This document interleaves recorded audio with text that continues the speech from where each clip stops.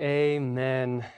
Amen. Well, what a blessing it is to gather together in the name of our Lord Jesus Christ. And I just want to say, before we dive into our scripture this morning in Revelation 21, I just wanted to say, yet again, I can't say it enough, how much I absolutely adore our church family.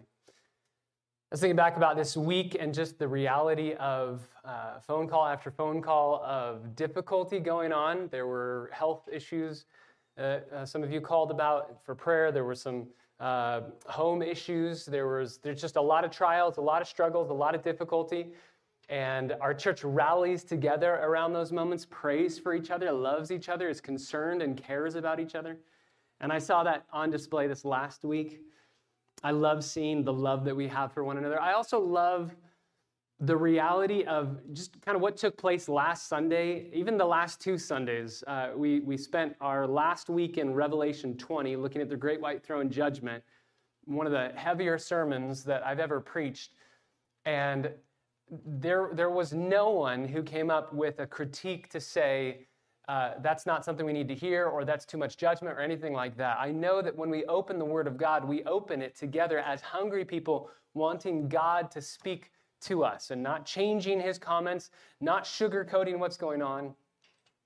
And then last Sunday, I felt like once we finished and I prayed and we all left, I felt like I instantly needed to apologize because, number one, the sermon was over an hour long. Number two, it was just filled with content. It was just so much information.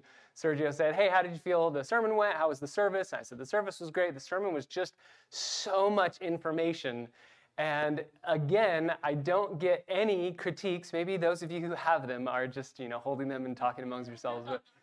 But more than just a sense of, well, that was a sermon. There was a reality to your hearts are encouraged by the Word of God. You love the Word of God. You're hungry for the Word of God. I had several of you, to my shock last week, come up and say that was one of the more impactful sermons, and just be encouraged by all of that content. And there were a couple comments that just stood out to me of never really understanding what heaven's going to be like, but now seeing it in the text, that you're able to visualize it, you're able to long for it, you know what it's all about and why you want to be there.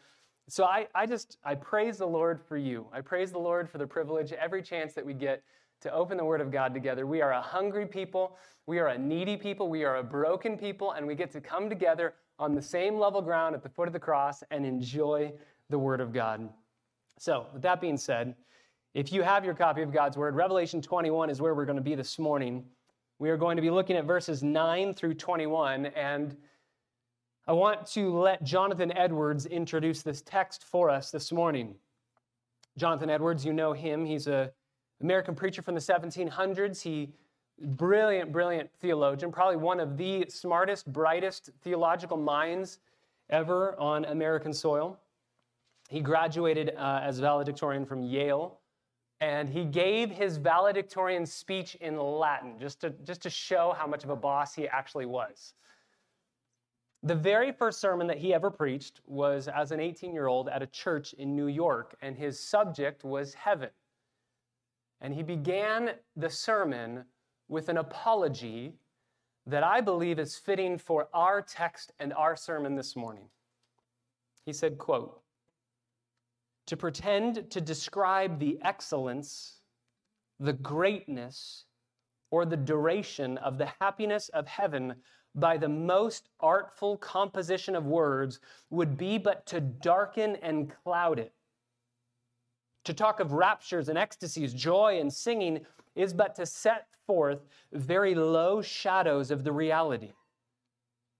And all we can, by our best rhetoric, is really and truly vastly below what is the bare and naked truth." To rephrase that in our own words, Jonathan Edwards is saying, I want to talk to you this morning about heaven, but literally just by putting words on heaven, putting words to the glories of heaven will diminish it. There's no way to properly express the glory and the joys of heaven.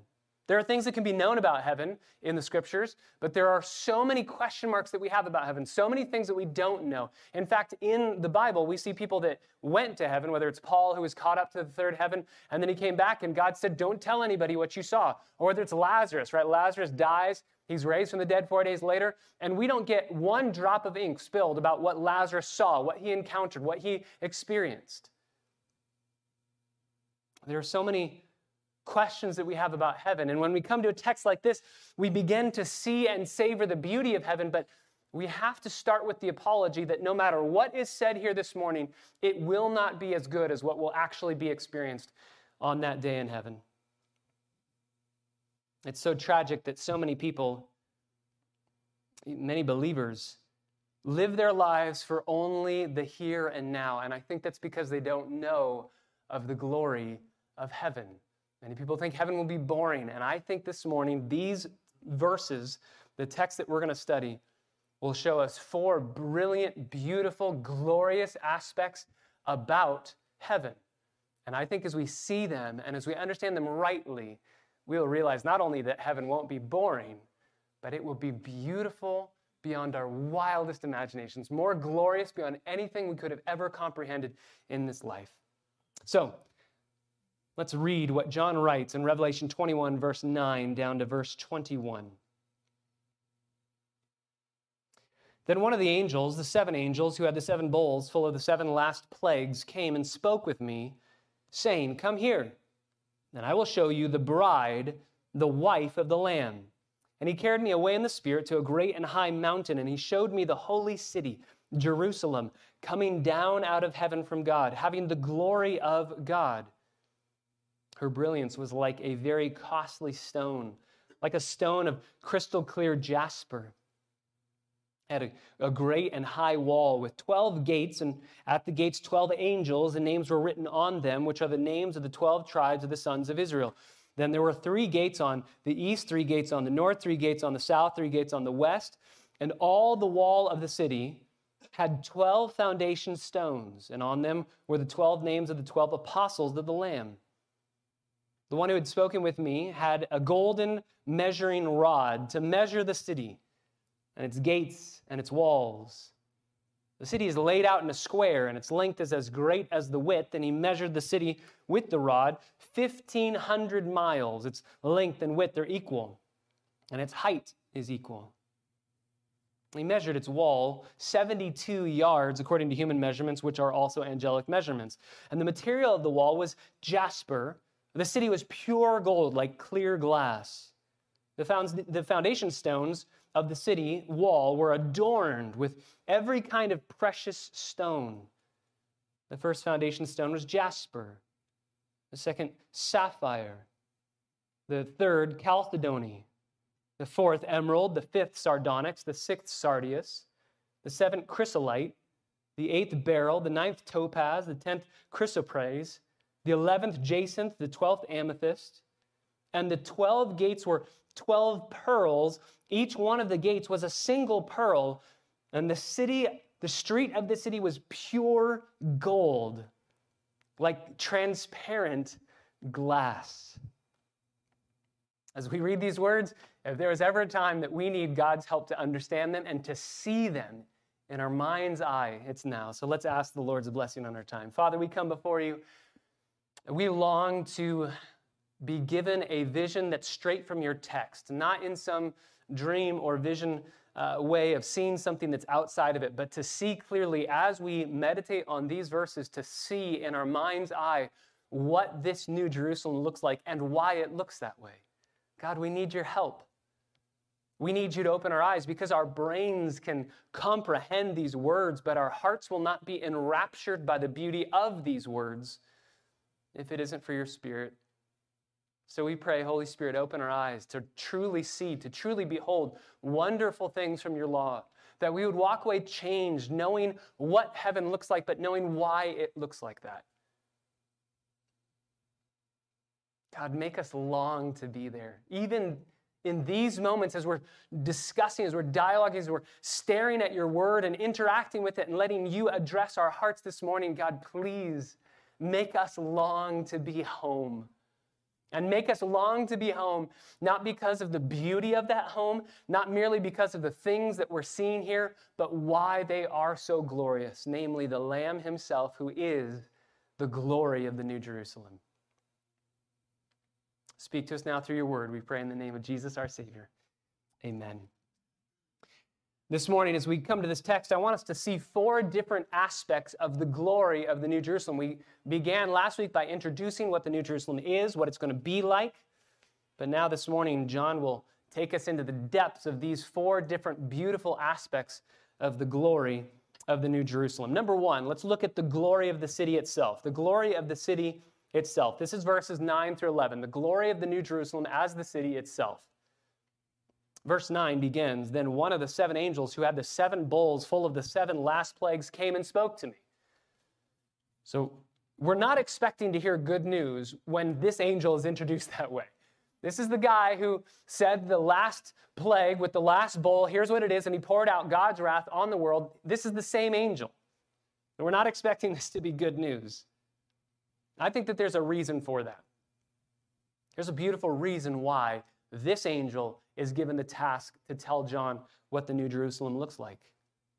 Number 1, I think it's a beautiful picture of redemption. The wrath of God has been poured out in its completion, and therefore this angel has no more bad news to declare. He only has good news. The wrath of God is done, so therefore he has only good news to share. I think more textually, it's fitting to see this angel. If you go back to Revelation chapter 17, we saw this angel in verse 1. One of the 7 angels who had the 7 bowls came and spoke with me, saying, "Come here, I will show you the judgment of the great harlot who sits on many waters." So the first time we're introduced to this angel, he's showing us the judgment of Babylon. And if you look down at verse 3, he carries me away in the spirit into a wilderness, and I saw this woman, this harlot, the great harlot Babylon. So this angel had shown John, taking him in the spirit to see Babylon, to see the antithesis of the New Jerusalem. So here, if you go back over to chapter 21, in chapter 21, John is going to be shown by the exact same angel in a beautiful contrast. Not the city of Babylon, the great harlot, but rather the bride, the New Jerusalem, the city adorned for God. Even the locations of where they see these 2 different cities is beautifully contrasted. Babylon, in verse 3 of chapter 17, the angel took John to the wilderness, to a deserted location. But here you can see, verse 10, the angel carries John away in the spirit to a great and high mountain to see the holy city. So a wilderness, a desert to see Babylon, a great and high mountain to see the holy city. And as we said last week, the holy city is also a people. The people are its city. The city is a real city. There are some who would take this to mean that the city isn't a real, actual place, but it's only a people. I think that the people are in the city, but I believe that it's an actual, literal, real city with real dimensions, with real gems, with real stones. And the angel says at the end of verse 9, "Come here and I will show you the bride, the wife of the Lamb." The New Jerusalem is a literal city, but the bride, the wife of the Lamb, inhabits that city such that the city takes on the characteristics of its people. You know that. We live in Los Angeles, and it's called the city of stars. Why? It's not because stars from the heavens are here, but Hollywood stars live here, so it's the city of stars. The people, the inhabitants, and their characteristics characterize the city. So too, the inhabitants of the New Jerusalem are the saints of the Lord. They are the bride of Christ. And so as this city descends to earth from heaven, from God, this angel says, "Look, this is the New Jerusalem, and look, this is the bride of Christ, one and the same." There's a question mark as to where this city resides. 2 main views. Either we have the new heavens above, the new earth below, and the New Jerusalem just hanging, suspended in between both of them. It's kind of in the middle.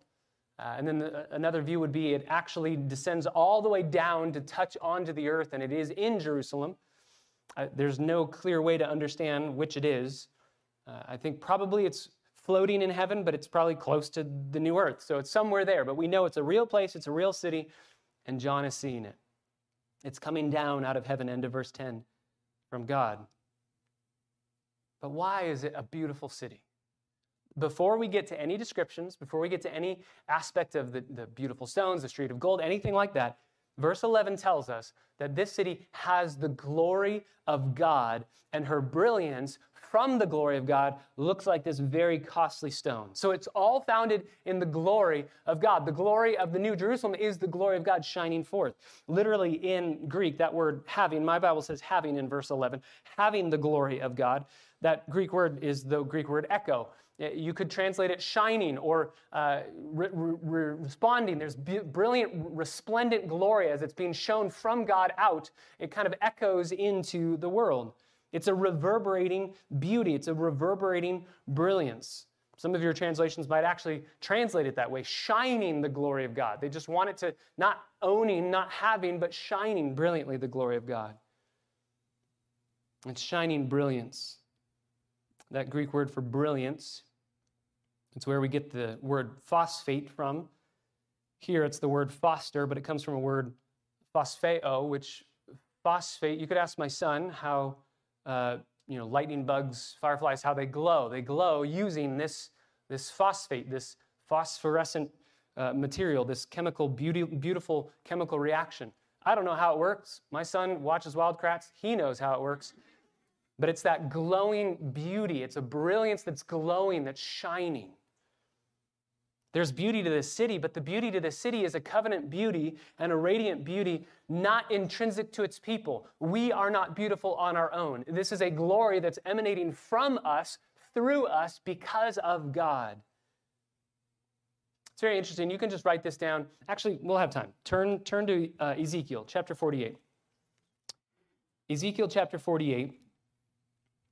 You remember we looked at this passage with the millennial temple, the millennial kingdom temple, the dimensions of the millennial kingdom temple and the dimensions of the millennial kingdom city, the New Jerusalem in that millennial kingdom city, the city of Jerusalem. Very, very similar to the dimensions that we see in Revelation as far as the 12 tribes stacked on different sides of the city. The New Jerusalem one is different than this one in Ezekiel 48, but it has a similar flavor.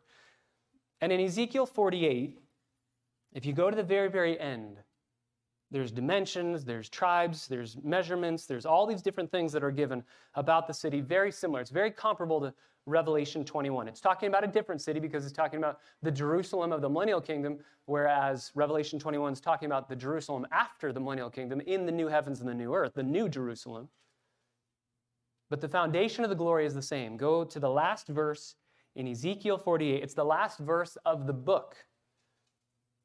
The city shall be 18,000 cubits round about, and the name of the city from that day shall be, the Lord is here. The glory of God is shining through this city because God is there. That's the same exact reality of Revelation 21. The new Jerusalem is shining in brilliance and glory because God is present there. God himself is dwelling with man. Back to Revelation 21. Not only, number one, do we see the glory of this city, we also see, number two, the grandeur of this city. We see the grandeur. We see the glory, which isn't intrinsic to us. It's the glory that radiates from God. And then we also see the grandeur of this city. This is verses 12 through 14. 12 through 14, the grandeur of this city. There are 12 different gates. Verse 12, it had a great and high wall with 12 gates. 12 different gates. So if you can picture, this is, ultimately we're going to find out this is a cube. This is just a beautiful cubed square with this beautiful symmetry on all different sides. It's equidistant in every single way. So there are 3 different gates on each side. And the gates, we're going to find out, go from the very bottom of the city all the way to the top. So it's this massive gate that reaches all the way to the top. And there's a foundation under each gate, and there's a name written on the top of each gate. So if you can picture in your mind a wall, just look at a wall, and a very long gate, 3 gates that you can enter into this enormous, massive gate, 3 on each side, going from the bottom to the top, on each different side. These gates are massive. We're told that there are 3 on verse 13, 3 gates on the east, 3 on the north, 3 on the south, 3 on the west. So the very fact that we still have our dimensions of north, south, east, and west tells us again, like we talked about last week, that the new heavens and the new earth and the new Jerusalem are more similar to this world and this reality than we tend to think. It's not some nebulous place. It has concrete, specified dimensions. Go back out to verse 12. It has 12 different gates, and at the gates, there's 12 angels. It's 12 angels. What are they doing? Why do we have 12 angels standing at the door of each gate? They're guarding the door. They're guarding the gate. This is a demonstration of the eternal security of the believer. Nothing can come into these gates and pluck you out. Nothing can come into the city and take you away. There's no threat to your salvation when you are in the New Jerusalem. There's no threat to your satisfaction. No temptation can go through those gates to tempt you and lure you away. You are secure. Your hope is guarded. Your assurance is finally complete, and there's never going to be a threat whatsoever to your salvation or your satisfaction. Similar to the Garden of Eden. You remember when Adam and Eve fell in the Garden of Eden, when they sinned, they were kicked out of the garden, and an angel stood with that sword, that flaming sword that was spinning to guard Eden. You cannot come back into paradise. You've been kicked out for good. Here in this text, we see you've been welcomed back into paradise, and nothing outside of this paradise that could threaten it will ever enter. You're safe. You're safe. You don't have to lock your doors at night. You're safe. Notice there are gates on all sides of this cube. That's not how you lay out a city if you want to protect that city. You put the gates in front and you put a moat around it. You make sure that there's heavy defenses in the front to make sure as somebody attacks, they can only attack to try and get through that front way. And they'd be very, very foolish to try and attack from behind because we don't have a gate, we don't have an entrance, it's heavily guarded, it's this huge wall. Not so here in the New Jerusalem. In the New Jerusalem, this beautiful city has no need to be protected. So all the way around it, all of the gates are wide open. We see the redeemed walking in and out. It's a beautiful, safe location. No side needing to be protected, no backside that you need to defend. Just beautiful access, the exact same access on every single side from every single direction. Verse 12 has a very interesting little turn. It has a great and high wall with 12 gates, and at the gates are 12 angels, and names are written on them, which are the names of the 12 tribes of the sons of Israel. Question is, who is the them? Are the names written on the angels, or are the names written on the gates? And though I think it would be really funny to see like huge bouncer angels with their arms tatted up with the names of the 12 tribes of Israel, just standing at the gate like, you can't get in. I think that would be a fun image. The word is pointing back to the gates. The gates are the ones that have the names written. So the angels aren't tatted up, it's the gates that are. On the gates, 12 tribes of Israel, and they're written above the gate. They're written on it, above it. This is exactly described for us in Ezekiel 48. Ezekiel 48 even tells us the layout of the 12 tribes. On the north, going east to west, you have Levi, Judah, and Reuben.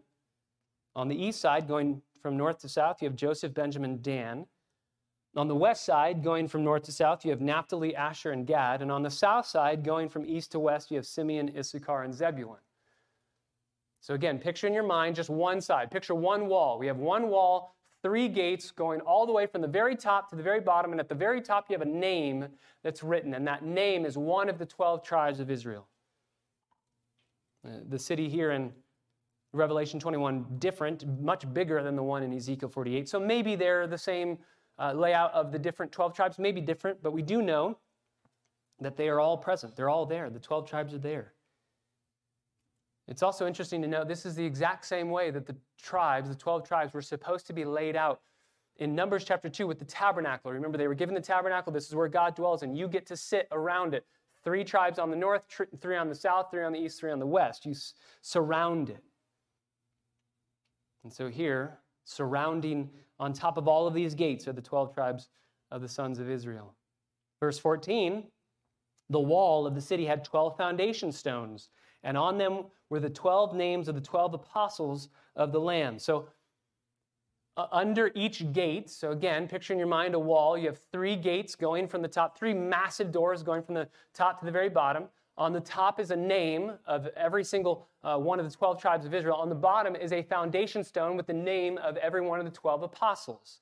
So underneath each gate It's not like there's 12 different levels. Some people say that this is a pyramid. I don't think it's a pyramid. I think it's a cube, and therefore I think it's underneath each gate that goes from top to bottom, there's a foundation, and that foundation has a name written. So no matter how you look at this city, no matter which way you look at it, you're going to see 3 gates with 3 angels standing at each gate, with a name above each gate corresponding to a name of the 12 tribes of Israel, with a name below each gate corresponding to a name of the 12 apostles, which automatically we would go to which of the 12 apostles are here, because Judas is most likely not here. I could probably do a money-back guarantee on that one. So is it going to be Matthias? We studied that, right? We studied Matthias jumping into the 12 apostles in Acts chapter 1 at the end. They chose him by lot, which they never did again because the Holy Spirit came after that last choosing by lot. Some people say it's Matthias because he was brought in. God's the one that orchestrates every lot that falls into the lap of the person casting it. So it's Matthias. Some would say there's a theory out there that says they shouldn't have cast lots. They should have waited because God was going to provide the Apostle Paul as that 12th apostle, and they should have waited for him. So some say it's Paul. It's Paul the apostle. I don't know. I don't have an answer. I don't think the Bible has an answer. So we'll find out when we get there, okay? We'll find out together. Here's what we do know. The 12 apostles are the foundation under each gate. And that corresponds to Ephesians chapter 2, verse 20, that tells us the apostles are the foundation of the church. So you have the 12 tribes that are above and the 12 apostles that are below as the foundation. Now, here's what we need to take special note of. Remember, there's a theological system that would say Old Testament Israel rejected their Messiah, and therefore God has moved away from them, has now started a program with the church, and has completely abandoned the promises that he made, such that the people of God, Old Testament Israel, the Jews, are no longer a people of God, and therefore the church is the only people of God. We are the only people of God. And the church, in essence, replaces Israel. I know that our all-millennial brothers and sisters wouldn't like that term replaces, but functionally it ends up feeling like ethnic Israel doesn't really matter. The 144,000, though it's ethnic Israel in Revelation, they wouldn't take it that way. Now, here's why I want to bring that up.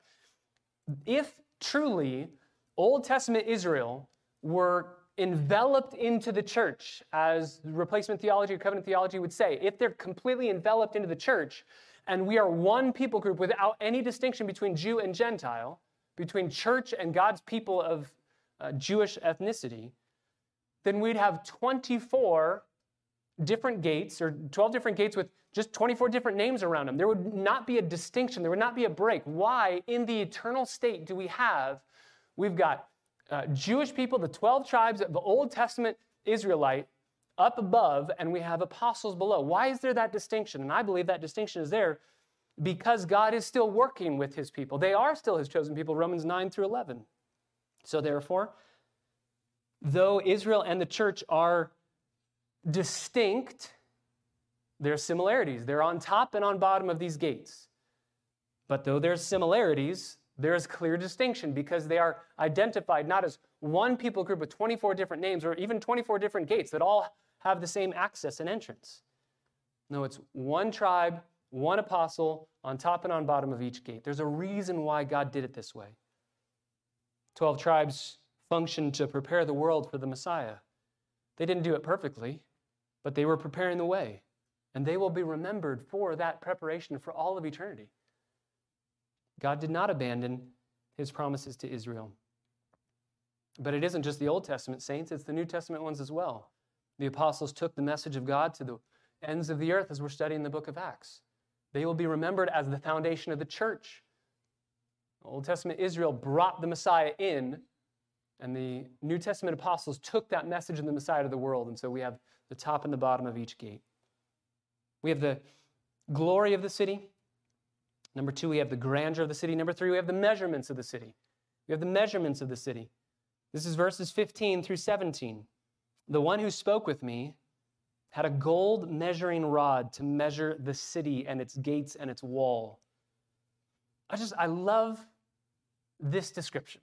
Those of you who have ever done any work around your house needing a tape measure, you know that that is the job that you can give to your kids, right? And there are a lot of other jobs when you're doing projects around your house that you have to say, you have to watch. You can't do this, just watch me. But that tape measure, Here you go. Have it. Beat it up. I don't care. Do whatever you want with it. It's little metal. Sometimes it gets those little bends in it, but you're totally fine. Grab it, run it to the other side. Sometimes they pull, they yank me too far because I have a small tape measure. Tape measure is destructible, dispensable. You can get another one, totally fine. And the tape measure in heaven is made out of gold. It'd be like if I took a tape measure, let's say I wanted to measure this pulpit, and I took a tape measure, and it just had diamonds all over it. Just a tape measure filled with bling. And you open it up and you go, these don't seem to go together. Tape measure, you throw it into the toolbox, it's all dirty, it's gross, and it has diamonds on it. I love this angel. I want to know how these conversations take place. If he just smiles and goes, I've got a measuring rod, look at this beautiful golden measuring rod. And he measures. It's this enormous golden reed. The lowest of lowly tools in the New Jerusalem is made out of solid gold. So he measures the city. Verse 16, the city is laid out as a square, so its length is as great as the width. And he measured the city with the rod, 1,500 miles. My Bible says 1,500 miles. The actual Greek is 12,000 stadia. Stadia, we don't know. Stadia is a term of measurement. It comes from a stadion. A stadion, we don't exactly know how much a stadion is. The best guess, it's a little bit over 600 feet. So 12,000 times a little bit over 600 feet equals somewhere around over 1,300 miles. This translation says 1,500. It's probably between 14 to 15. We'll just say 1,500. It's massive. That's all you need to know. It's massive. And its width and its height are equal. So we have a square laid out, and length and width are equal, and then we also have width and height are equal. So that's why we say it's a perfect cube. It's massive. It's more than half the size of the United States. One city is more than half the size of the United States. It's the distance from San Francisco to Dallas. This is one giant city. And the specific measurements go on. Verse 17, he measured the wall, and the wall is 72 yards according to human measurements. We don't have a description of what the measurement is. It's 72 yards of what? So we're guessing, since we already have the height and the length, we're guessing the width. So 72 yards wide. That's how wide the walls are. They're very, very thick walls. But at the bottom of verse 17, it says, according to human measurements, which also are angelic measurements. This means that a yard is a yard to humans and angels. This means it's literal. A foot is a foot and a mile is a mile. They're not different. There's not supernatural language being used here or mystical language being used here. Human measurements and angelic measurements are the exact same. Meaning, again, the world to come has very similar dimensions and properties of dimensions as this world. You can just see John struggling to express the vastness of this city, trying to figure out, how do I put this down on paper in such a way that you and I would be able to see it and feel the grandeur of it. These walls are see-through walls. Verse 18, the material of the walls like jasper, and the city was pure gold like clear glass. So it's gold, but it's such purified gold that it just has a golden hue to it, and you can see through the walls. You can see through them. If you add all of this up, 1,500 miles wide, long, and high, according to these dimensions, it gives you about 2 million square miles, which 2 million square miles can hold a lot of people. One of the questions that people ask about this text is, how are all the saints going to fit? It's a massive area, but how are all the saints from the Old Testament, New Testament, and beyond going to fit in this cube? And the answer is, they don't really have to, because we're going to see them going in and out of this city. We're going to see them on the new earth. We're going to see them in the new heavens. We're going to see them all over the place. So they don't just have to stay in this New Jerusalem cube, in this city. It's enormous. Doesn't have to fit everyone, because the new heavens and the new earth are there, and the redeemed, as we'll see in the future weeks, are coming in and out of the city. By the way, there is only one other cube that's mentioned in the entire Bible. You guys remember where it is? It's only one other cube that's mentioned in the entire Bible. It's a much smaller cube.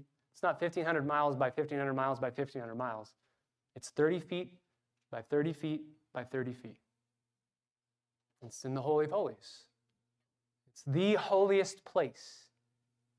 And I don't think that there is some sense where, ooh, this is lucky, how cool that the New Jerusalem is a cube just like that. No, this was absolutely designed by God to show us. What was that cube all about? That Holy of Holies, that place that the high priest could only enter once a year, and even that with fear and trepidation, because they could die if they have any form of sin on them. If they have any form of sin in their heart, they would die. We have that story of high priests having a rope wrapped around their ankle, tied around their ankle, so that if they died, if the priests outside heard a big thud, they would pull them out.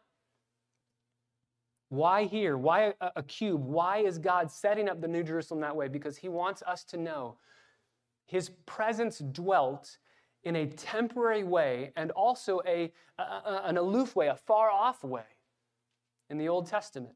You couldn't get near him. You and I definitely couldn't. One high priest once a year could get into the presence of God, but in a very fearful way, in a very not beautiful, fellowship, intimate kind of a way. And here, God says, I want to dwell with you, and you get to be here, and you get to hang out with me, and it is my presence without any fear, without any chance of sin being something that would remove you from my presence. No, sin is done away with, and we can have beautiful fellowship, intimate fellowship together. We have an amazing foretaste with the Holy of Holies of what God wants to do in the New Jerusalem. He wants to dwell with you. So we've seen the glory, the grandeur, the measurements, and now the materials. Number 4, the materials of the city.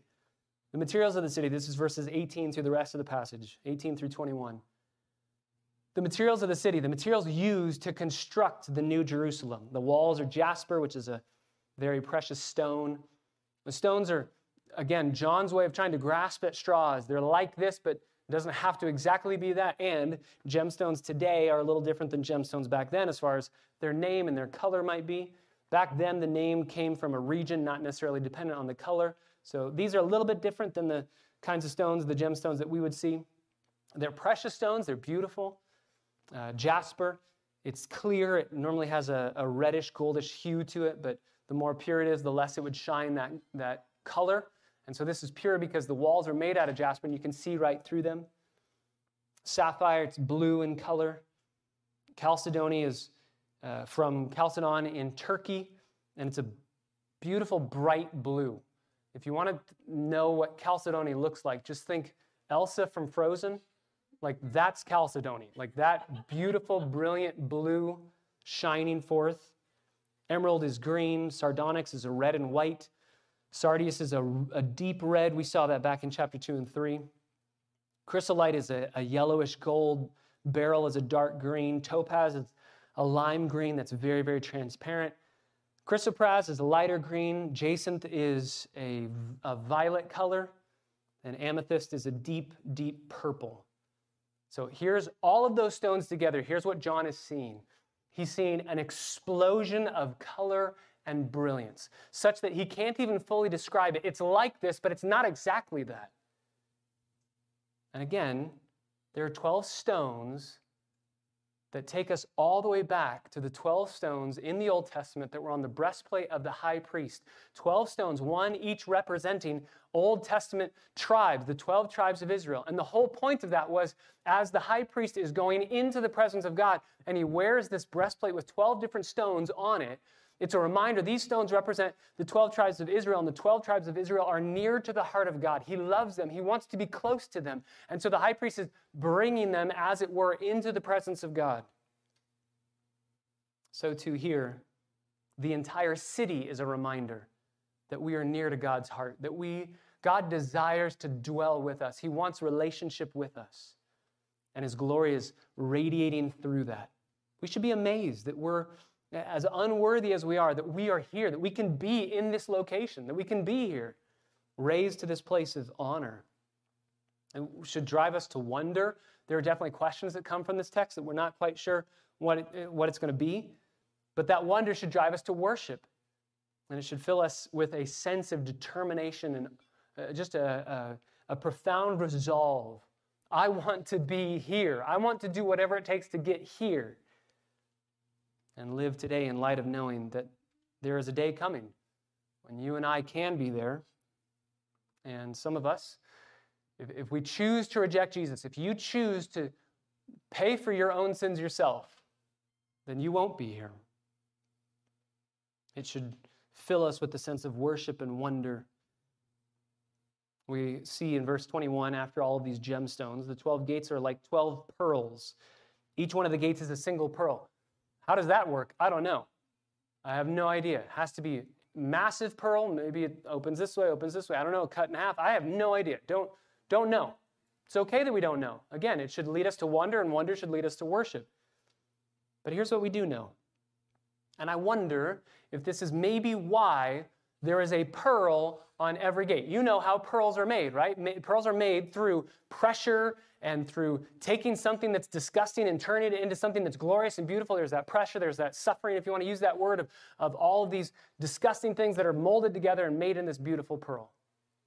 I wonder if pearls are at the gate, literally the gates themselves, to remind us that the only reason we have any access to get into this city is through the suffering of our Savior, through the salvation that he brought about by taking our sin, doing away with it, and producing salvation even through it.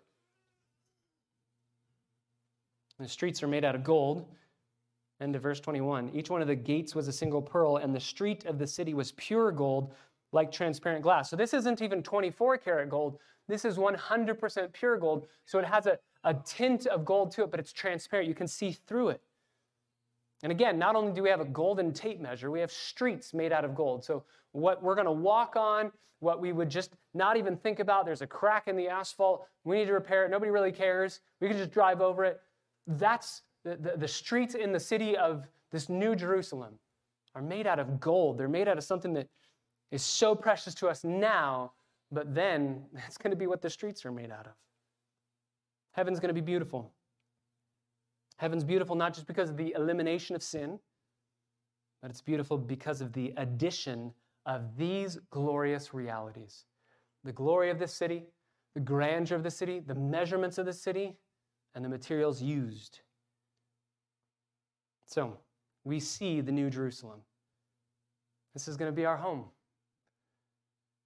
I know that a few of you have purchased houses recently, or maybe you're shopping for one. I know a few of you are looking around for one. When you're looking for a house, you ask questions like, what's the neighborhood like? Is there a good view you're trying to find? Is there a good view? Or is there a train that goes right by and shakes the house every so often? What's the crime rate like? Is it a noisy neighborhood? Just think about John asking those questions of his realtor angel here. This is going to be my future home. I have some questions. Mr. Angel, what's the neighborhood like? What's the neighborhood like? Well, it's beautiful.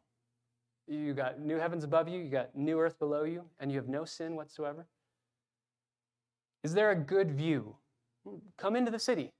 Come into the city. I'll show you the view. You can see, not through the gate, but literally through the walls, you can see the glory of God outside of this city. What's the crime rate like? I can introduce you to every single angel bouncer if you want me to. No crime gets in, no crime, no temptation possible. You're going to be safe and secure. No crime, period. Is it a noisy neighborhood? Those of you who have been to my house know that happens often. There's noise. We've had some fun Bible studies where we're competing with some parties and some noise. So for me, I want the quietest neighborhood in the world, right? I just want quiet. I want peace and quiet. I don't want any noise. And yet John, if you were to ask Mr. Realtor Angel, what's the neighborhood like? Is it noisy? I think the angel smiles from ear to ear. It's the noisiest neighborhood you've ever been to. And I go, well, then I don't want to move there. But John sees the noise is all about the worship of God. It's a noise that once you hear it, you're going to say, oh, I want in. I want a part of that. I want to delight in God the way that this city is delighting in God. So yes, it's a noisy neighborhood. It's the noisiest neighborhood in the entire universe. And you and I are glad that it is. But here's the conclusion. We look at these aspects of this city. We're undone by it. We see it, and we know that it's going to be beautiful and glorious beyond our wildest comprehension. But The ultimate reality of why heaven is because Jesus is there. Go back to verse 11. This city has the glory of God. No God being there, no glory being there, no beauty being there. Going back to where we began, Jonathan Edwards said, the enjoyment of God is the only happiness with which our souls can be satisfied. If God's not there, our souls can't be satisfied. Despite all the beauty of this city, if it's only those beautiful aspects of material or construction, then it won't be satisfying. Edwards continues, God is the highest good of the reasonable creature. The enjoyment of him is our proper and only happiness with which our souls can be satisfied. To go to heaven fully to enjoy God is infinitely better than the most pleasant accommodations here, better than fathers and mothers, husbands and wives, children, or the company of any or all earthly friends. These all are but shadows, but the enjoyment of God is the substance. These are but scattered beams, but God is the sun. These are but streams, but God is the fountain. These are but drops, but God is the ocean. So my question to you this morning is, when you think of heaven and why you want to go there and why it's going to be beautiful and why it's going to be amazing, is God the fundamental and ultimately only reason why you believe it's going to be amazing? Do you view God as the greatest good, not the streets of gold? Do you view God as the greatest good, not a lack of temptation being possible? Do you view God as the greatest good? John Piper says it this way in his amazing book, God is the Gospel, chapter 1. He says this, the critical question for our generation and for every generation is this. If you could have heaven with no sickness and with all the friends that you ever had on earth and all the food that you ever liked and all the leisure activities that you've ever enjoyed and all the natural beauties you've ever seen and all the physical pleasure that you've ever tasted and no human conflict, no natural disasters, could you be satisfied with heaven if Christ were not there? If you think of heaven as this place where you have all of these beautiful realities and Jesus is in there, could you still be satisfied? I think many Christians, quote unquote, think that heaven's going to be amazing because of those things alone, without a love for and satisfaction and delight in Jesus. But to think that way, to think heaven's going to be amazing, but not because of Jesus, is like thinking about getting married and going on your honeymoon and wanting to only be by yourself on your honeymoon. We get engaged, we look forward to getting married, and then once we're married and the stress of planning that day is gone and everything finally has culmination and we are married and we get to be together and we get to be alone and we get to enjoy each other. The whole purpose of the engagement and the wedding and that day and even going to the honeymoon is just to be together. How weird would it be if you're, vacationing somewhere and you see some guy sitting there and you say, hey, what are you doing here? And he goes, I'm on my honeymoon. You go, oh man, I remember honeymoon. That's amazing. I'm so excited for you. Where's your wife? And he goes, I don't know. She's back home. Wait. You're on your honeymoon without your wife. Yeah, and it's amazing. Right? We would all go, well, that marriage isn't going to last. Like something's wrong right off the beginning. If you desire heaven because of everything that it can afford you, and all those things are beautiful, but like Jonathan Edwards says, all of those gifts are not the substance, they're the shadows. Why do you want to go to heaven? Piper continues, the question for Christian leaders is this: do we preach and teach and lead in such a way that people are prepared to hear that question and answer it with a resounding no? How do we understand the gospel and the love of God? Have we shifted with the world from God's love as the gift of himself to God's love as the gift of a mirror in which we would like to see what we want to see? Have we presented the gospel in such a way that the gift of the glory of God in the face of Jesus Christ is marginal rather than central and ultimate? Can we really say that our people are being prepared for heaven where Christ himself is, not his gifts mainly, but where Christ himself will be the supreme pleasure? And if our people are unfit for that, will they even go there? Is not the faith that takes us to heaven the foretaste of the feast of Christ here on earth? J.C. Ryle once preached a sermon called Christ is All, based on Colossians chapter 3, verse 11. And in it he said this, alas, how little fit for heaven are many who talk of going to heaven when they die. while they manifestly have no saving faith and no real acquaintance with God. You give Christ no honor here. You have no communion with him here. You do not love him here. Alas, what could you love in heaven? It's not going to be a place for you. Its joys will be no joys for you. Its happiness would be a happiness into which you couldn't enter. Its employments would be a weariness and a burden to your heart. So repent and change before it's too late. So is Jesus the delight of your heart now? I know that for all of us, if you're a believer in Jesus Christ, you would say, he's not always, but I want him to be.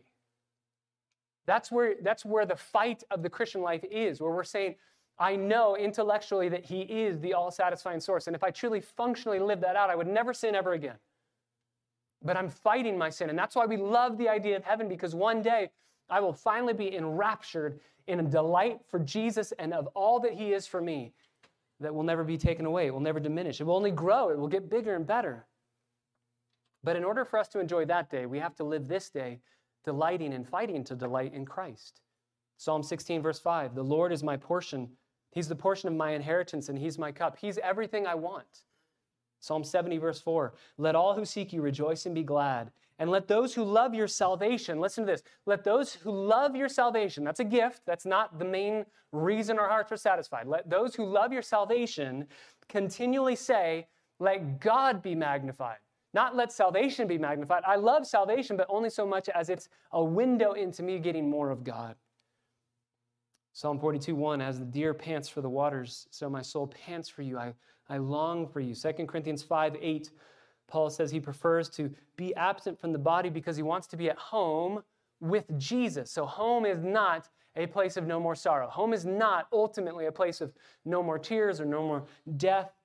Home is ultimately a place where Christ is, and I want to be with Christ. That's Philippians 1:23. Paul writes, I'm hard-pressed. He's in prison. He thinks this could potentially lead to my execution. And he says, I'm hard-pressed because I have a desire to be here to serve the church, but I have a desire, verse 23, to depart and to be with Christ, because that's very much better than staying here. So what is your greatest delight, your greatest hope in why heaven's going to be satisfying? John Milton said, thy presence makes our paradise, and where thou art is heaven. Samuel Rutherford, an old Puritan pastor, said, oh, my Lord Jesus Christ, if I could be in heaven without thee, it would be hell. And if I could be in hell and still have thee, it would be heaven for me, because thou art all the heaven that I want. Martin Luther said, I'd rather be in hell with Christ than be in heaven without him. And if you're here this morning and you say, I don't know how I feel about that. I had a conversation with somebody, a student recently. He was so honest and open and just said, sounds like that's going to be boring. It's going to be boring to just delight in Jesus over and over and over and over and over again. And I was able to say, let me help you with why it's not going to be. Finally, we will fully rejoice in Jesus the way we were meant to, without any sin standing in the way. We will delight in him and keep on delighting him. But since he's infinite, there's no way that our delight can fully be satisfied of saying, I know everything there is to know. So we're going to constantly be knowing more, learning more. He's going to be constantly opening our mind up to perceive and to learn and to know more and to grow in our delight. Pulling back all those different layers of who he is so that we get delight after delight after delight after delight. There's always going to be something there to exhilarate and thrill our hearts. And in heaven, there's never going to be a break from that. There's never going to be a pause on delighting in God. And if you, as you're getting close to feeling like I might need a break in heaven, right? I might need a break because I'm just getting delight after delight after delight. God's going to open your abilities, your mental capacities, your soul. This is why we have a glorified body, a glorified mind, a glorified ability to be able to house the infinite pleasures of who Jesus is. That moment that we might think, I can't take any more of this, is if I learn one more new thing about God or see one more new thing about God, I'm just going to explode. It's in that moment where God's going to say, let me enlarge in your understanding, let me enlarge in your soul, enlarge in your heart, give you an ability to be able to house the delight so that you won't explode. And you're never going to get a break. We get gift cards to go eat, my wife and I do, go on a date night. Many of you have given us gift cards. We appreciate it. Thank you so much. One of the classic gift cards that I feel like everyone has given at some point in their life is a Cheesecake Factory gift card, right? My wife and I go to Cheesecake Factory, and pretty much just for the bread. The bread there is incredible. And I always tell my wife, if I was a billionaire, which I will never be, but if I was a billionaire, I would want just, it's like a scene in a movie to me where I show up and I sit down and I say, hi, my name is Patrick. I will give you the biggest tip that you've ever gotten in your entire life if that brown bread with the little pieces of oat on top of it is always sitting on my table. Always. Not a second of that brown bread not being here. When the waiter comes by and says, would you like some more bread? You failed, right? It needs to be there always, and I will write you the fattest tip you've ever seen. It's like my dream. In heaven, it's like God being the waiter to serve us in those moments says, here's more delight, here's more delight, here's more delight. And there's never going to be a time where we will ever say, could I get some more? He's always there to say, I want to satisfy you. I want to satisfy you. Jonathan Edwards says, as we increase in the knowledge of God and the works of God, we will see more of his excellency, and the more of his excellency we see, we will love him more, and the more that we love him, the more delight and happiness we will have in him. So if that's true of that day, then let's turn our eyes upon Jesus this day and say, I want to delight in who you are now, so that that day, the reality of delighting in you will be everything that I've always hoped for. Do you delight in Jesus? If you do, please know, brother and sister, you will delight in him fully, finally, satisfyingly in heaven. And if you don't delight in Jesus, I don't want you to leave until you know why we think Jesus is the most amazing, satisfying delight in the entire universe. That's the beauty of the gospel, and we'd love to share Christ with you this morning. Father, we thank you so much for your amazing kindness towards us in Jesus and showing us a revelation of this city, but even more than just the reality of this city, to see that the reality comes from, the glory comes from you, not from the materials, not from the size, but from you. And so we want to, even this morning, we want to press through the materials, press through the size, to be enraptured by you and your glory now. We get a foretaste of it now, which will propel us into a greater delight then. Help us even now as we sing to delight in you, our Savior, and our joy. We pray it in your name. Amen.